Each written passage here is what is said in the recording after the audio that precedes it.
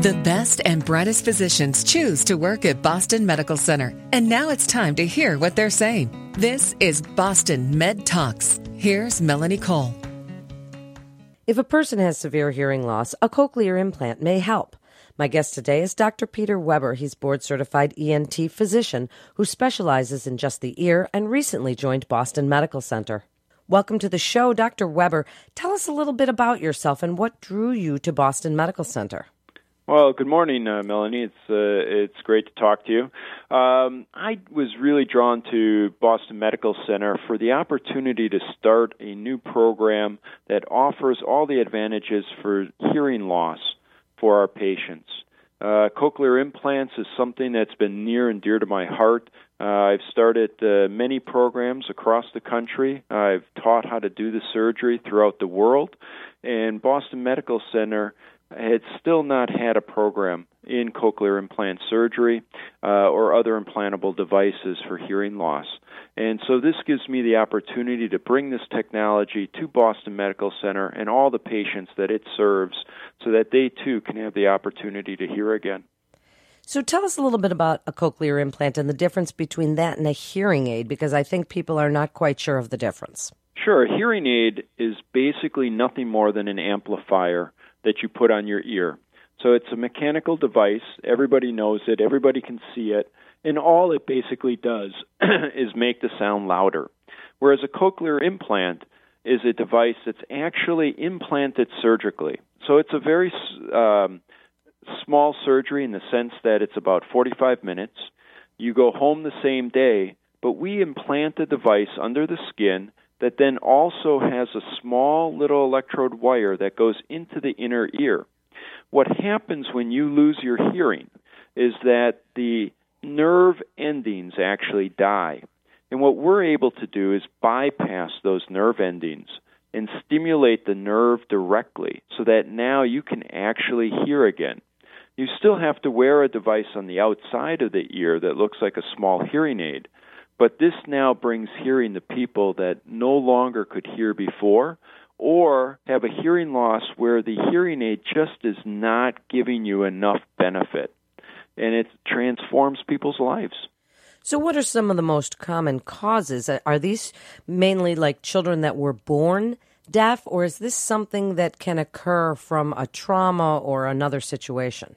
Sure. There's many different reasons for having hearing loss. It can start from birth, meaning that you are born not being able to hear well. It can be from trauma. It could be from an infection. It could be that you're pre-programmed to lose your hearing early in life. It can be from noise exposure. It can be from a viral infection, or just the fact that we get older. And so we treat patients all the way from 6 months of age. I think the oldest patient that I've implanted is 92. So it is technology that can help anybody for just about any cause of hearing loss. So is there a first line of defense, Dr. Weber? Do you try a hearing aid first, and if that doesn't work in a certain period of time, then you look to cochlear implant? Absolutely. In most people, we are going to try a hearing aid first. Always, if you can treat somebody without surgery, that's always the best. But the cochlear implant is really designed for those patients who really receive little benefit from the hearing aid. So tell us some important facts to understand when considering a cochlear implant. Do they restore the hearing back to normal? What is it like for the patient, doctor? So it's interesting. When you talk to adults who have had speech and language, so they know what sounds are supposed to sound like, they will tell you that initially it has more of a mechanical sound to it. So it'll sound a little bit like Donald Duck. However, as you continue to use this over a few months to longer, the brain actually is able to start to make sense out of those signals, and it starts to sound like normal hearing again for patients. Now, the actual hearing level can come pretty close to normal for most patients. Not everybody is going to perform perfectly. Some patients are going to perform better than others. But people will do significantly better than what they could have done before. And what about the implant itself? How long does that last? Is it something that might have to be replaced? Does it have batteries like hearing aids that have to be replaced? Tell us about the implant.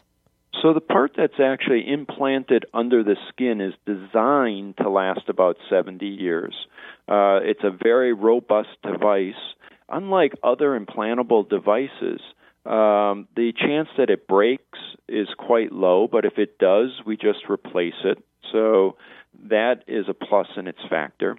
But really, it's designed to stay. The guts are on the outside, meaning that the part that gets upgraded, the part that processes the sound, is the part that fits behind the ear.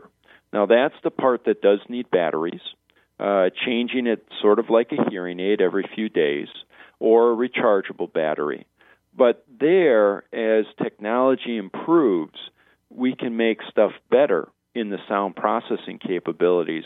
I've been doing this for 25 years. When we first started out, we were happy if somebody just heard a sound.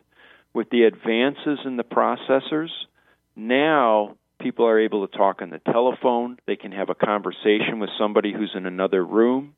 We have technology where it can hook up to somebody's cell phone, to the TV, to a little microphone that either a teacher could wear or your significant other could wear if you're in a noisy restaurant, so that you're able to hear and go out and have fun again.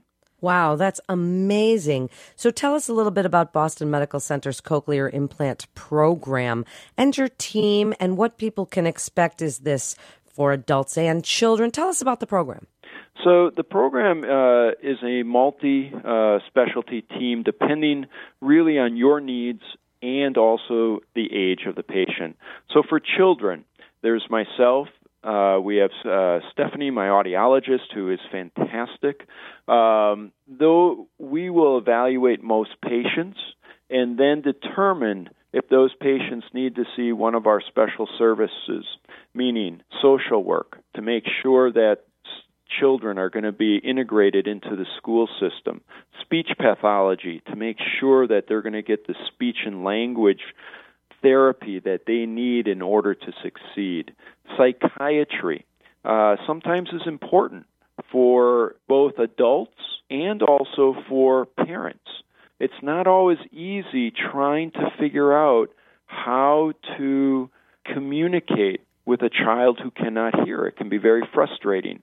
Adults who go to get cochlear implants sometimes do have some depression, and if we feel it's necessary, that team member is incorporated. So we have a very good team associated depending on the level of care that a particular patient needs. And do you feel that this can somehow reduce some of the stigma that surrounds hearing loss? Because if somebody is blind, people don't yell at them, why can't you see? But when people have hearing loss, it's people get very frustrated and they say, well, I'm speaking slowly or loudly.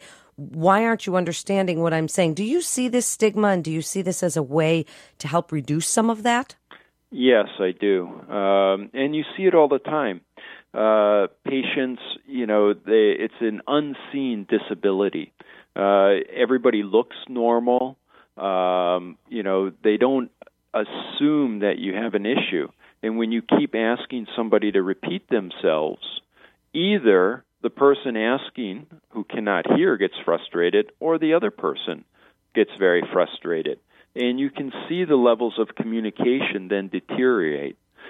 Because of this, it's one of the many facets where it can affect job performance, school performance, and people try to hide it. We have a capability now of being able to integrate people back into society so that that doesn't happen. So wrap it up for us, Dr. Weber, with your best advice about cochlear implants procedure and this new program at Boston Medical Center. So I would say that anybody who is frustrated with the level of hearing that they have and frustrated that they cannot get the hearing that they want with a hearing aid, they should come and have us evaluate them. Because nowadays, we've advanced the technology so far that we're actually able to now implant patients that we can preserve hearing that you might have. So we're at the point where low-frequency hearing can be almost normal, and yet we can still implant you because your high frequencies are so poor you're not getting what you need with current technology such as hearing aids. So don't think you have to be deaf in order to qualify for this type of technology. And please just briefly in the last few minutes touch on your other specialty services. Sure. So my whole subspecialty is the ear. So I go for anything to do with the ear itself. So whether it's hearing loss, whether it's infections, whether it's tumors, whether it's cholesteatoma, whether it's perforations in the eardrum, anything that has to do from the ear all the way to the nerve going into the brain, that's everything that I encompass. So ear surgery, brain surgery of the ear, the facial nerve, those are all the things that I take care of. Thank you so much for being with us today, Dr. Weber. This is Boston Med Talks with Boston Medical Center. For more information, you can go to bmc.org. That's bmc.org. This is Melanie Cole. Thanks so much for listening.